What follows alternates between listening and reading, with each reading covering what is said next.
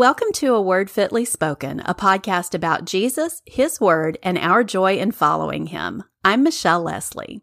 And I'm Amy Spreeman. And Michelle, I have a knock-knock joke for you. Ready?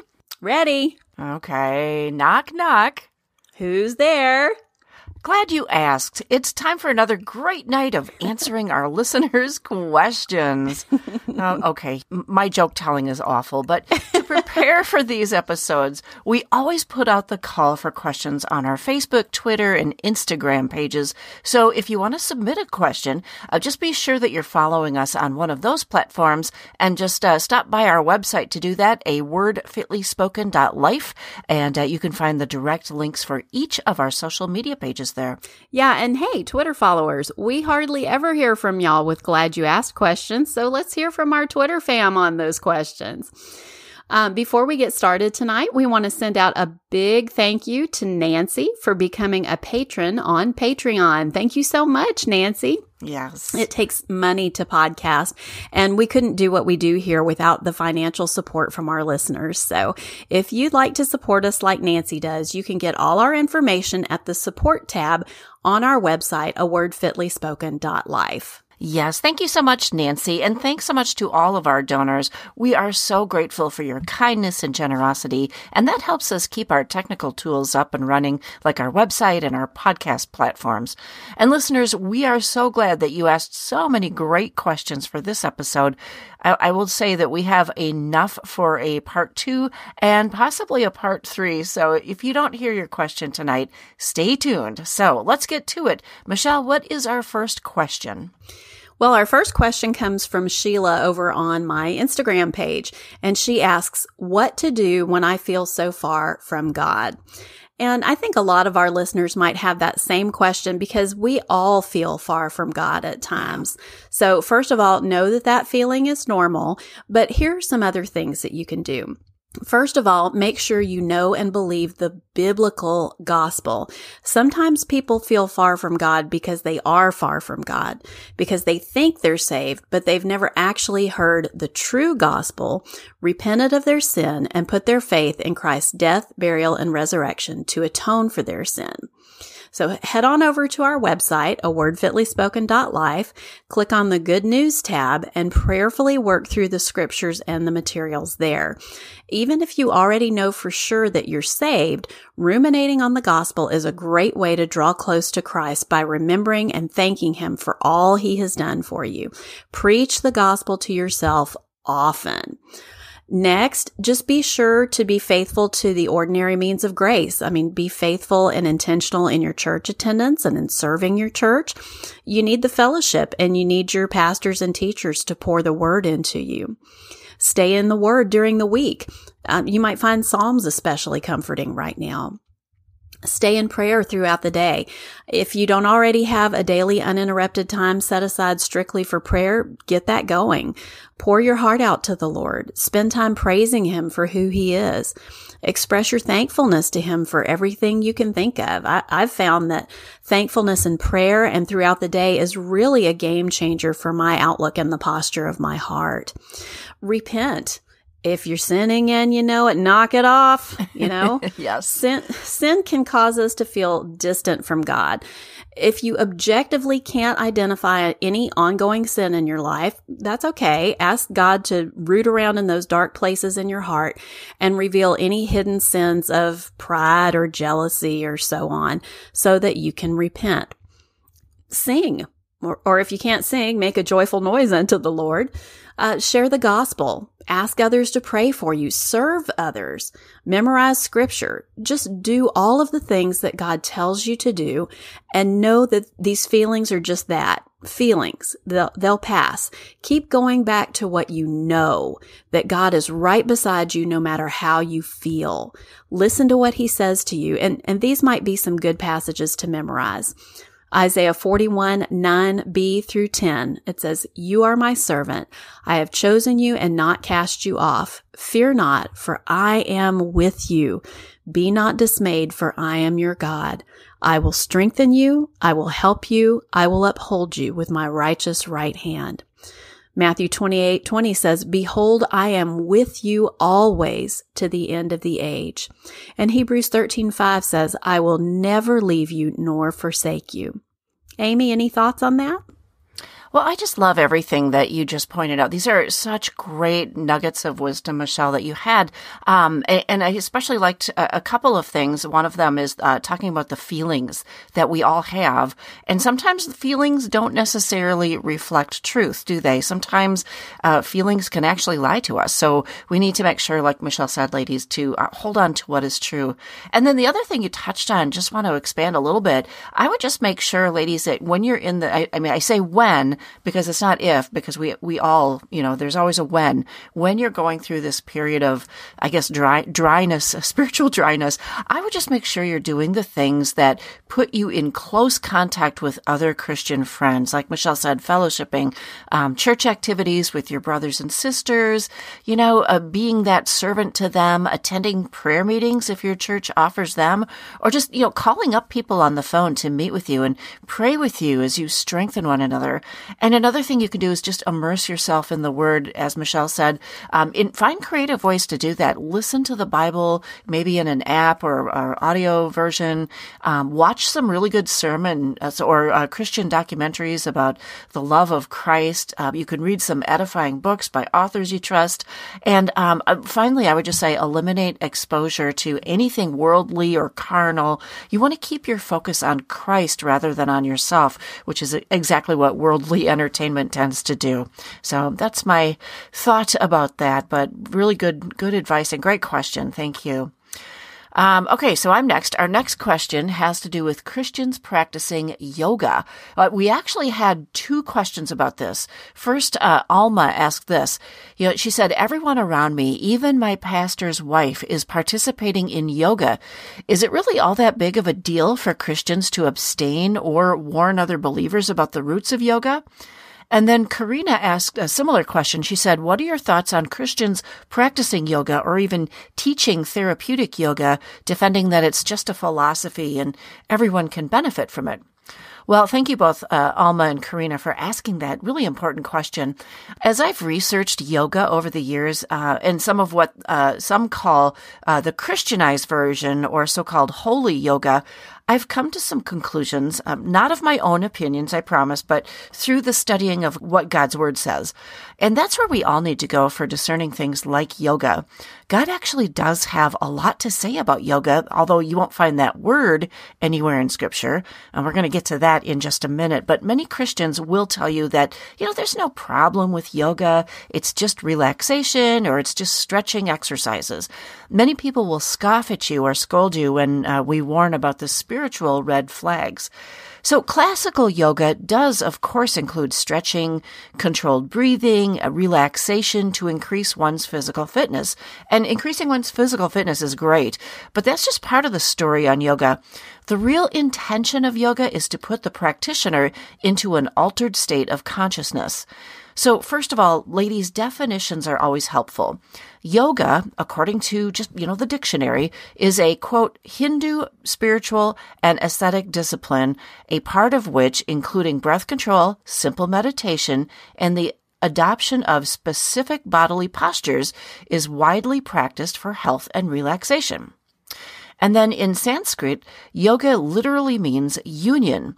The word yoga comes from the Sanskrit root yuj, which means to yoke the spirit and physical body together. So various traditions of yoga are found in Hinduism, Buddhism, and Jainism. And there's a few different kinds of yoga, but they all come from those roots. So that being said, I have two big red flags about yoga for Christians, and they're pretty easy. Ready? Number one, yoga is not an exercise practice, but a religious one from a system that, quite frankly, hates our Lord Jesus. Every yoga pose is actually a posture of worship to Hindu gods. And number two, yoga is designed to prepare your mind to have a spiritual experience by bringing your mind and body into a higher level of consciousness, like I said before.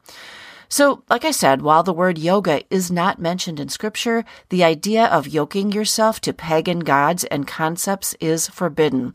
Let's look at what the Bible says about this. Leviticus 19:31 says, "Do not turn to mediums or necromancers, do not seek them out, and so make yourselves unclean by them. I am the Lord your God." Deuteronomy 18:9 says, "When you come into the land that the Lord your God is giving you, you shall not learn to follow the abominable practices of those nations." Hebrews 10:26 through 31. "For if we go on sinning deliberately after receiving the knowledge of the truth, there no longer remains a sacrifice for sins, but a fearful expectation of judgment and a fury of fire that will consume the adversaries. Anyone who rejected the law of Moses died without mercy on the testimony of 2 or 3 witnesses. How much more severely do you think someone deserves to be punished who has trampled the Son of God underfoot, who has treated as an unholy thing the blood of the covenant that sanctified them, and who has insulted the Spirit of grace? For we know him who said, 'It is mine to avenge, I will repay.' And again, the Lord will judge his people. It is a dreadful thing to fall into the hands of the living God." And Acts 4:12 says, "And there is salvation in no one else, for there is no other name under heaven given among the men by which we must be saved."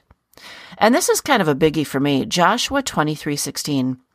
"If you transgress the covenant of the Lord your God, which he commanded you, and go and serve other gods and bow down to them, then the anger of the Lord will be kindled against you, and you shall perish quickly from off the good land that he has given to you."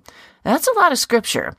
You know, ladies, our bodies were created to be a living sacrifice, holy and pleasing to God, which is our spiritual act of worship. You can find that verse in Romans 12:1.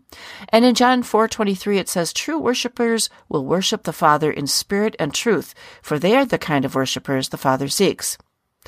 You know, Jesus says, "I am the truth. No one comes to the Father except through me."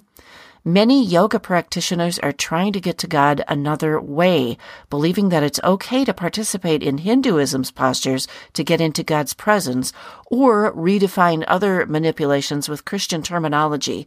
But as we just read in Scripture, these are corrupt offerings to the Lord. So given all the strong words God himself warns us about syncretism and friendship with the world, the conclusion I've come to is that even if we attempt to add Jesus to yoga, it is not holy or pleasing to our holy Savior. Think of it like this.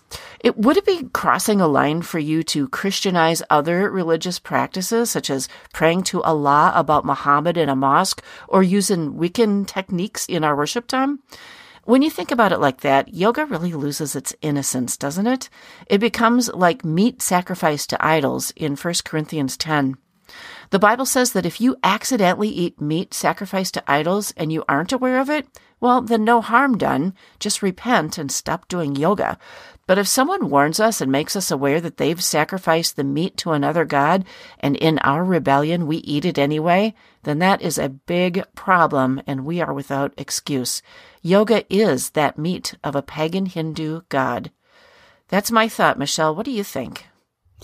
I think a lot of the times when we approach people with the biblical problems with yoga and they push back on it, I think the reason they do that a lot of times is pragmatism.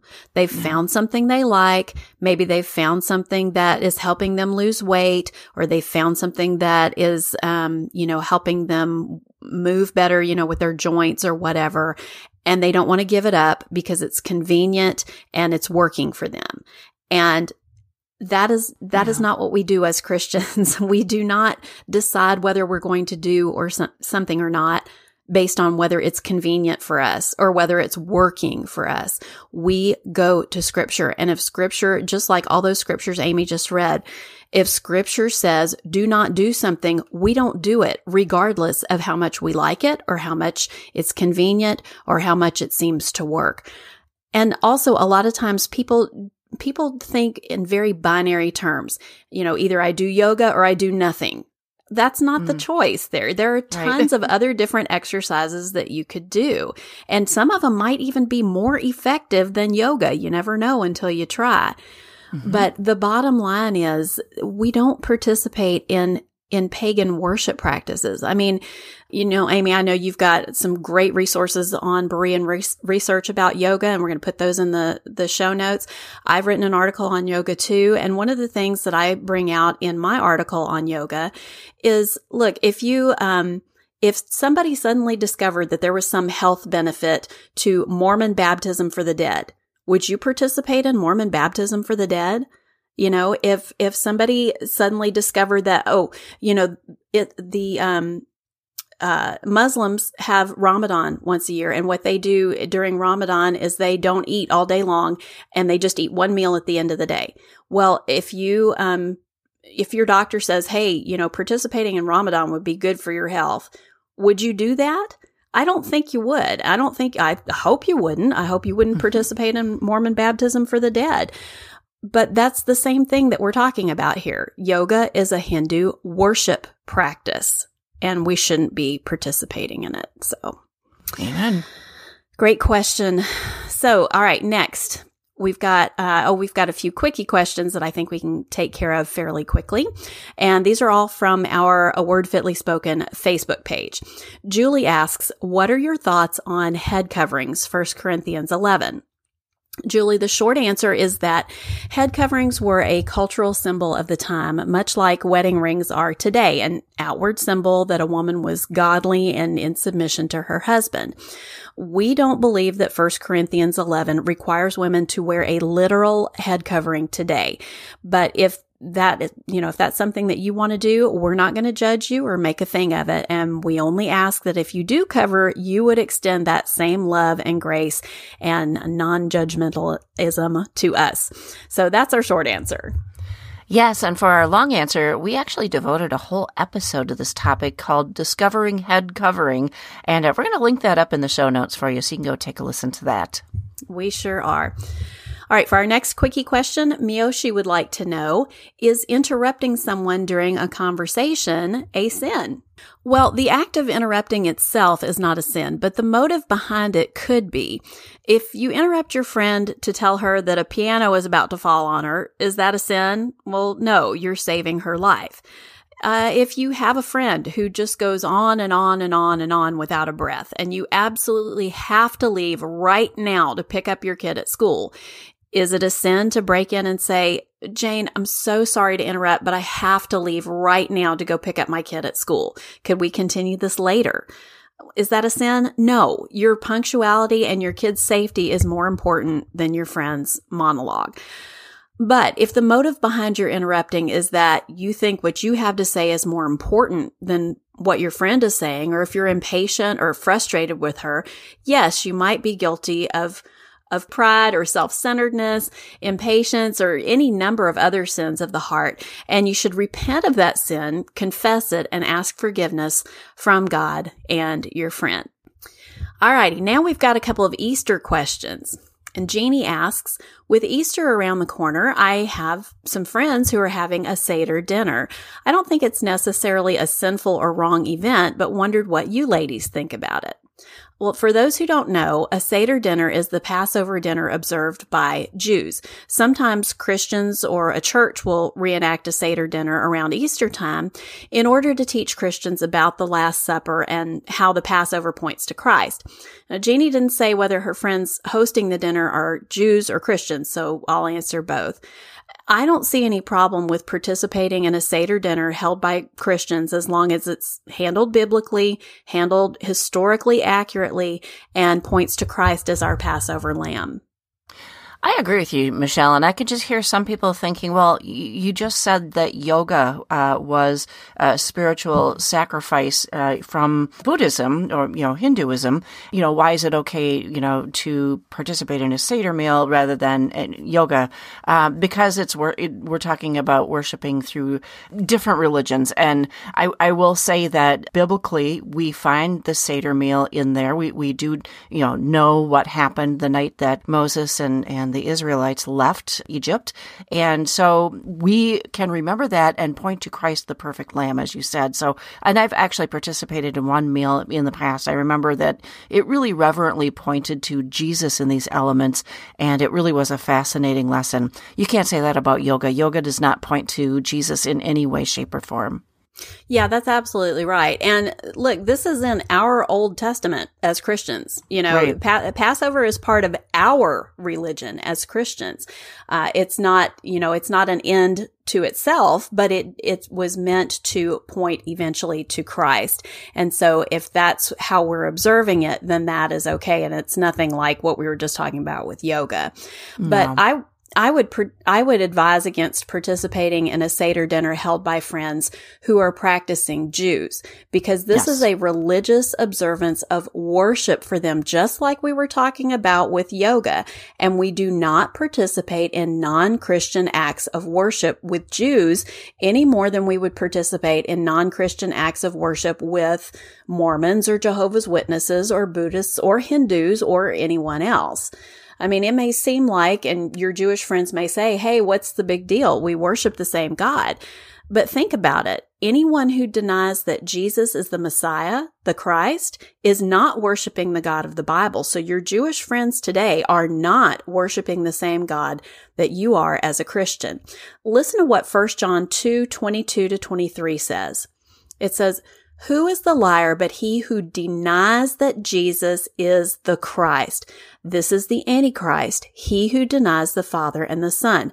No one who denies the Son has the Father. Whoever confesses the Son has the Father also." And then we all know John 14:6, Jesus said to him, "I am the way and the truth and the life. No one comes to the Father except through me." John was saying the same thing to the Jews of his day that I just said to you. No Jesus, no God. No Jesus, no God. Amen. I like that. Did you have anything else to add on that one, Amy? No, I'm glad that we were able to make the distinction between yoga and a ceremonial Passover Seder, which is not worshiping in a different religion. So good distinction, Michelle. Okay. Our next question is from Janie, and she says, is it wrong for a Baptist to go to the Holy Week services at the local Presbyterian/Methodist/Episcopal churches? And just for anybody who's not really aware of what Janie's talking about, there are various churches that have worship services every day the week leading up to Easter, and Good Friday services and things like that as well. I know that in my local Southern Baptist Association, usually every year there's like a luncheon and a worship service at different churches in our Southern Baptist Association that, are hosted at different churches, and everybody's invited and things like that. So I'm guessing that, these other churches that she has mentioned have those too. And so, no, the problem would not be that you're Baptist and these are other denominations. The potential problem is whether or not this Presbyterian or Methodist or Episcopal church that you're considering going to is doctrinally sound. Generally speaking, most of the Methodist and Episcopal churches you'll find in the United States are not doctrinally sound. They're progressive. They're into all the woke stuff and women pastors and homosexuality and all that jazz. Many Presbyterian churches are too, unfortunately, and for that matter, far too many Baptist churches are too. So I would say it depends on the individual church holding the Holy Week services, regardless of denomination. If the church is doctrinally sound, feel free to go, even if it's a different denomination than you are. Amy, anything you'd like to add on that? No, other than the fact that, different denominations, even the biblically sound ones, that you'll find different nuances in the way that we celebrate the resurrection, or Easter, Resurrection Sunday. It doesn't matter. Those two words can be used to talk about Easter. It's really the most important day of the church year because of the significance of the crucifixion and the resurrection of Jesus Christ, of course. So it's also the day for big numbers, I just want to point out. So, and that's, many people who don't usually attend church at all, even unbelievers, will kind of go out of duty or, maybe to please a church-going family member. So if you've been praying for that dear one, I would just say take advantage of this God-given opportunity to share Christ with them, even if it means going to a church that, they only go to once or twice a year. Go with them and talk to them about Christ afterwards. All right. So our next question comes from a listener who wants to be anonymous, and she asks, we are members of a very healthy, biblically sound church. That said, one of our members is a certified Young Living water drop technique practitioner and trainer. This person recently mentioned a book titled Healing Oils of the Bible during her testimony time at a women's meeting at the church. There have been articles posted about concerns about that book, but I have even more concerns about this unbiblical New Age connections of the raindrop technique. How should I address this issue in a biblical way that is not divisive but protects our fellowship? Okay, well, thank you, Anonymous. I checked out the article that you sent me about the water drop technique, and here's what this is, because I hadn't heard of this before. Is this waterboarding? What is this? No, this is going to be a direct quote because I do like to go right to the source. This is from a Dr. David Stewart, who, by the way, took 1 semester in medical school, so his PhD is actually in geophysics, so hardly a qualified medical doctor. But here's what he says, quote, "The raindrop technique is a protocol for anointing the feet and back with a sequence of essential oils that takes about an hour to perform. It is to be administered with a prayerful attitude, acknowledging that the oils and their application are only a means to facilitate an environment where God's energy can flow in to bring about a feeling of balance to our lives. Hundreds of thousands have experienced raindrop and found healing benefits through its administration.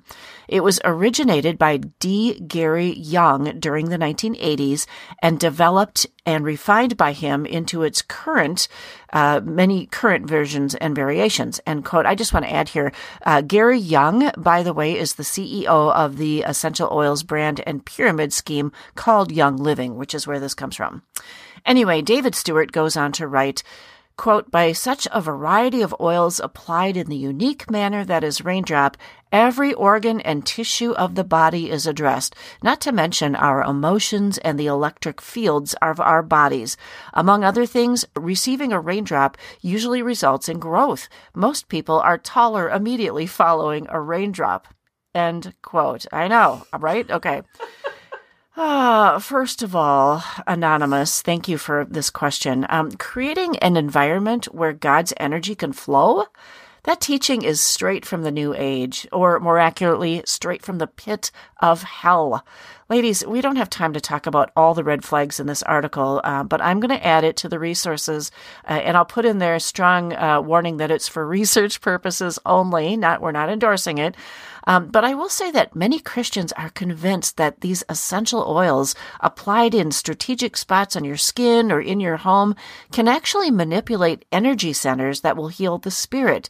That right there should send a red flag right up the flagpole to any Christian believer. Any spiritual element to oils is not the Spirit of God, but the spirit of the age. And you know what? The only thing oils really can do, I mean, can lavender make you kind of relax? Sure it can. Can certain scents make you feel good, like a candle burning? Sure, absolutely. That's what it's for. But you know what? It's the spiritual element is not to be. You can add the massage to that list too, if it has anything to do with chakras or meridians or any energy centers like that. So to answer Anonymous's question, remember she asked, how do I address this issue biblically with my church ladies?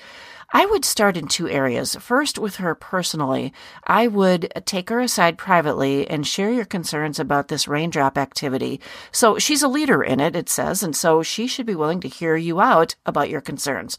We're going to put some links in the show notes for reference on that.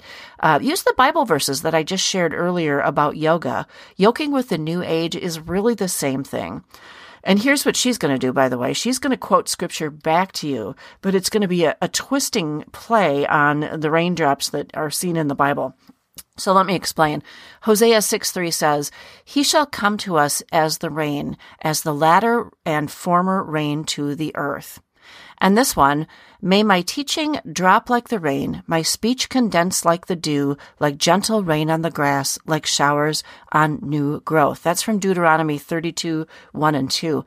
Now, neither of these verses has anything to do with rubbing oil on people to open the way so that God can use his energy to bring you balance. Ladies, we don't grant God permission to do anything. He is sovereign and can do what he wants to and heal whom he will. So if this lady insists that, she's being biblical, you need to mention this to your husband and or your church leaders, because this is dangerous and needs to be nipped so as not to affect the church and infect it too. And next, if she brings it up in a group, you need to speak up in that moment and say, hey, I have concerns. And then you go from there, share what those concerns are. I encourage you to do this gently. You've got a lot of ears listening to you in that group situation, but do keep it brief. You're not there to make a speech, bullet pointed if you can, just verbally in order of importance. So keep that brief and just bring your most important concerns about this. There are so many. I know it's difficult. Michelle, what are your thoughts on this? Oh, I have so many thoughts on this. I thought maybe you would. Oh my goodness. You know what this reminds me of? When you watch an old Western or you watch Little House on the Prairie or something like that, and they have the guy drive into town in his horse and buggy or his horse and wagon, and he sets up and he's selling the snake oil. This elixir will fix everything that's wrong with you. It'll fix an ingrown toenail. It'll transplant a liver into you. It'll do whatever. That's what it sounds like. And so, and I hate the way that they have stolen words like anoint, and they tell you that God will do this, that, and the other through this, and all of this stuff, that's like the serpent in the garden, trying to being deceptive and being sneaky and trying to convince you of something that is not true. I agree with you, what you've said about, that she needs to, correct when the lady brings this up, she needs to express her concerns and things of this nature. One thing I'm concerned about is if there's someone in your church who is into something that is this off, I'm concerned about the environment of your church. Generally, there can be an anomaly in any church. Right. But generally in doctrinally sound churches, you don't find people who are into this kind of stuff that, seems pretty obvious is not Christian. So, that would concern me. I would, when you go to your pastor and talk to him about this, because it's probably going to come to that, you need to be aware of if he is going to support her or if he is going to say, oh, I see that this is really unbiblical. Let me go talk to her. Let me put a stop to this or something like that. If he comes along behind this lady and supports her, or if he just tries to, not rock the boat on this and doesn't do anything about it and just tells you not to worry about it or something like that, that's a big concern about your church, not just this lady. So you may need to start thinking about whether or not you should stay in this church if that's what your leadership does. So those are my thoughts on that particularly. And then this is really just amazing that we almost have this theme here of Christians do not participate in non-Christian acts of worship. I didn't know it was going to turn out this way because, when we do a Glad You Asked episode, I choose the questions that I'm going to answer and I write my answers to them. And Amy chooses the questions that she's going to answer and she writes her answers to them. And then we come together and record. And tonight it has just come together like this is kind of the theme of this show is that we stay away from these false religions, whether it's an Orthodox Jew that's not a Christian, whether it's a Hindu practice of worship in yoga, whether it's this New Age practice of worship in, or practice of spirituality, whatever you want to call it in this oil thing, or, whether it's even visiting a doctrinally unsound church to participate in their Holy Week activities. We do not yoke with unbelievers. And that's what all of those things represent is unbelief. unbiblical, doctrinally unsound. We are not to participate in those things or join with those people or those organizations or practices. So, yeah, it really shows us where we are as a church, all these questions about this type of thing, where the concerns are and how widespread this is. Yeah, it's really unfortunate. We're starting to look a lot like Israel in the Old Testament, where they, they kept bringing in all these foreign worship practices and blending them with their worship of God. And it's just very unfortunate. We need to be aware of that. Don't unhitch from the Old Testament. Go back and read the Old Testament and see how much it looks like the church today. It's pretty amazing. All righty. Well, here's next up is another question from my Instagram. And this listener says, I have a brother, my biological brother, who seems to be a professing Christian, but I'm not really sure where he's at spiritually, and he doesn't seem too interested in the things of God. But given that he's open to Christianity, I was wondering if it would be okay for me to do some sort of Bible study with him. I'm not sure if that falls under the category of a 1 Timothy 2:12 violation. I want to help my brother, but I don't want to violate this command. Anyway, what are your thoughts on this? Would this be okay, or should I try to connect him to my pastor or another brother in Christ? Well, first of all, that is very kind of you and very loving of you to want to draw your brother to Scripture. So that is fantastic, and I really applaud you for that. A sister teaching her brother the Bible in a private setting is not a violation of 1 Timothy 2:12. Why? Because applying 1 Timothy 2:12 to that scenario would be taking it out of context and misapplying it. We have to remember to handle God's word in context. And what is the context of 1 Timothy 2:12? And actually, I would expand that from 2:11 to 3:7. Well, 1 Timothy, along with 2 Timothy and Titus, is one of the pastoral epistles. The pastoral epistles are God's instructions through Paul to pastors about how to run the church, not the home, not the family, not the workplace, not a football game, not a Saturday afternoon picnic at the park eating cheeseburgers. The church. Okay. I always like to say that the pastoral epistles are like the policy and procedure manuals for the church. When a body of believers, the church, is formally, publicly gathered for worship, Bible teaching and preaching, and other churchy activities, God's command is that women are not to pastor, preach, instruct men in the scriptures, or exercise authority over men. When you're at home in private with your brother, that is not a formal public gathering of the church body. It's a private discussion between two siblings. And we see the same sort of thing going on and happening in Acts 18 between Priscilla, her husband Aquila, and their friend Apollos. Acts 18:24 through 26 tells us this. Now a Jew named Apollos, a native of Alexandria, came to Ephesus. He was an eloquent man, competent in the scriptures. He had been instructed in the way of the Lord, and being fervent in spirit, he spoke and taught accurately the things concerning Jesus, though he knew only the baptism of John. He began to speak boldly in the synagogue, but when Priscilla and Aquila heard him, they took him aside and explained the way of God more accurately. So it says they took him aside. Priscilla was at least somewhat involved in the explaining of God's word to Apollos, a man. Now, we always need to be careful when we're looking at a descriptive passage like this. Descriptive passages just tell us what happened. They aren't commands. Descriptive passages can never override commands, but they can support or fit with commands. And that's the case here. The command in 1 Timothy 2:11 through 3:7 is that women cannot pastor, preach, teach men, or exercise authority over men in the public gathering of the church body. But this story with Priscilla and Aquila and Apollos, this isn't the public gathering of the church body. It's a private meeting among three believers.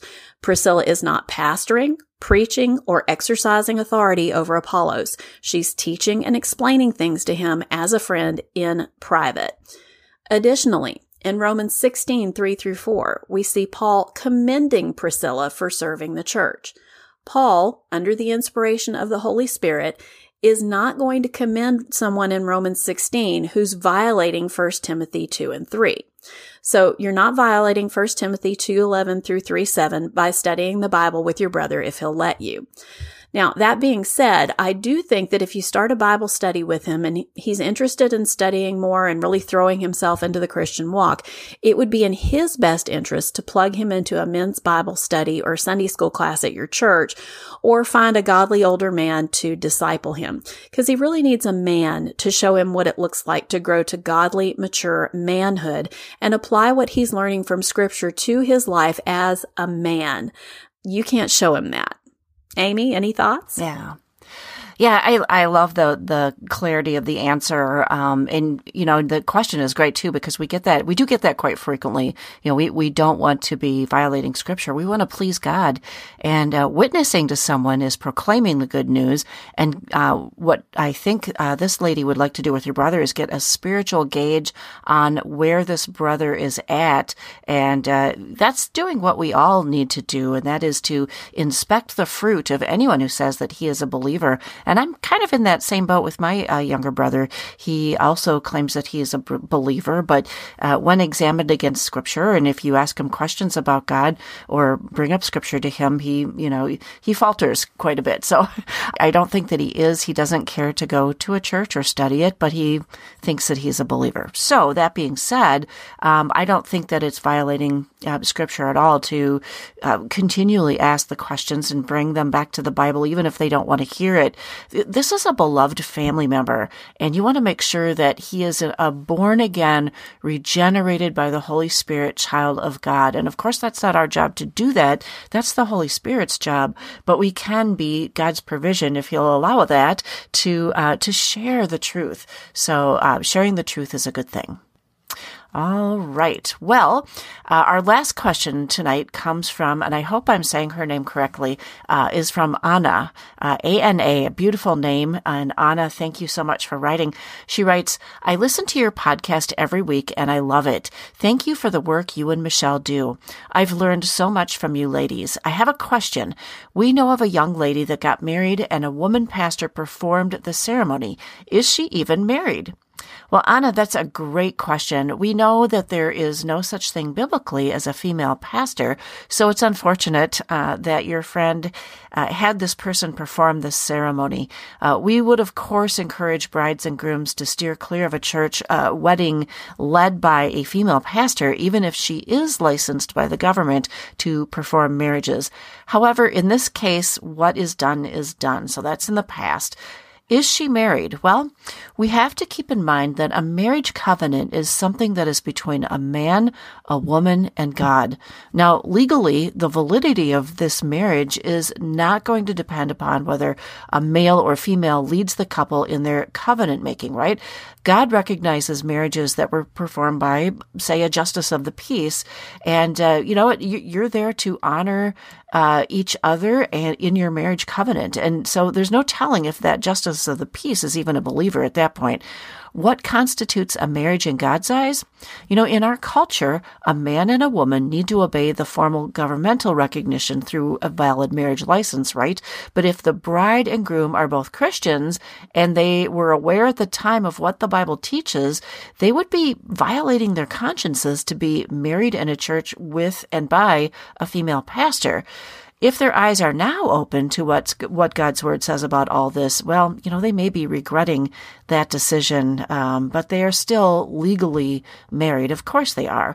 Michelle, anything to add to that? Yeah, I would just say that if you have gotten married under a female quote unquote pastor, a female pretending to be a pastor is what I usually say. You are definitely still married. And if you get saved later, or, you were saved at the time and just didn't realize that was not a good thing to do, and you may be feeling guilty about it, or you may, look back on that and just, it's not as it kind of tarnishes the memory for you or something like that. I would suggest, and there have been couples who have done this that have written to me and told me they've done this. Maybe you renew your vows in your new doctrinally sound church and you have your pastor perform the ceremony. That could be a beautiful way to make some new memories and some happier memories. So yeah, I just agree with everything that you said, Amy. And Yes, you're still married just as much as if you'd been married by a justice of the peace or a ship's captain, or your friend who got certified or licensed or whatever from a website, something like that. So yes, definitely still married. And you can always renew those vows and make some new happy memories. Yeah. Well, that is going to be another episode of Glad You Asked for tonight. Thank you so much for joining us. Let us know what you thought of tonight's episode on our social media pages. And if you love A Word Fitly Spoken, don't forget to leave us a 5-star rating and an encouraging review on your favorite podcast platform. Yeah, until next time, remember that the answers to all of life's questions can be found in Scripture and walk worthy.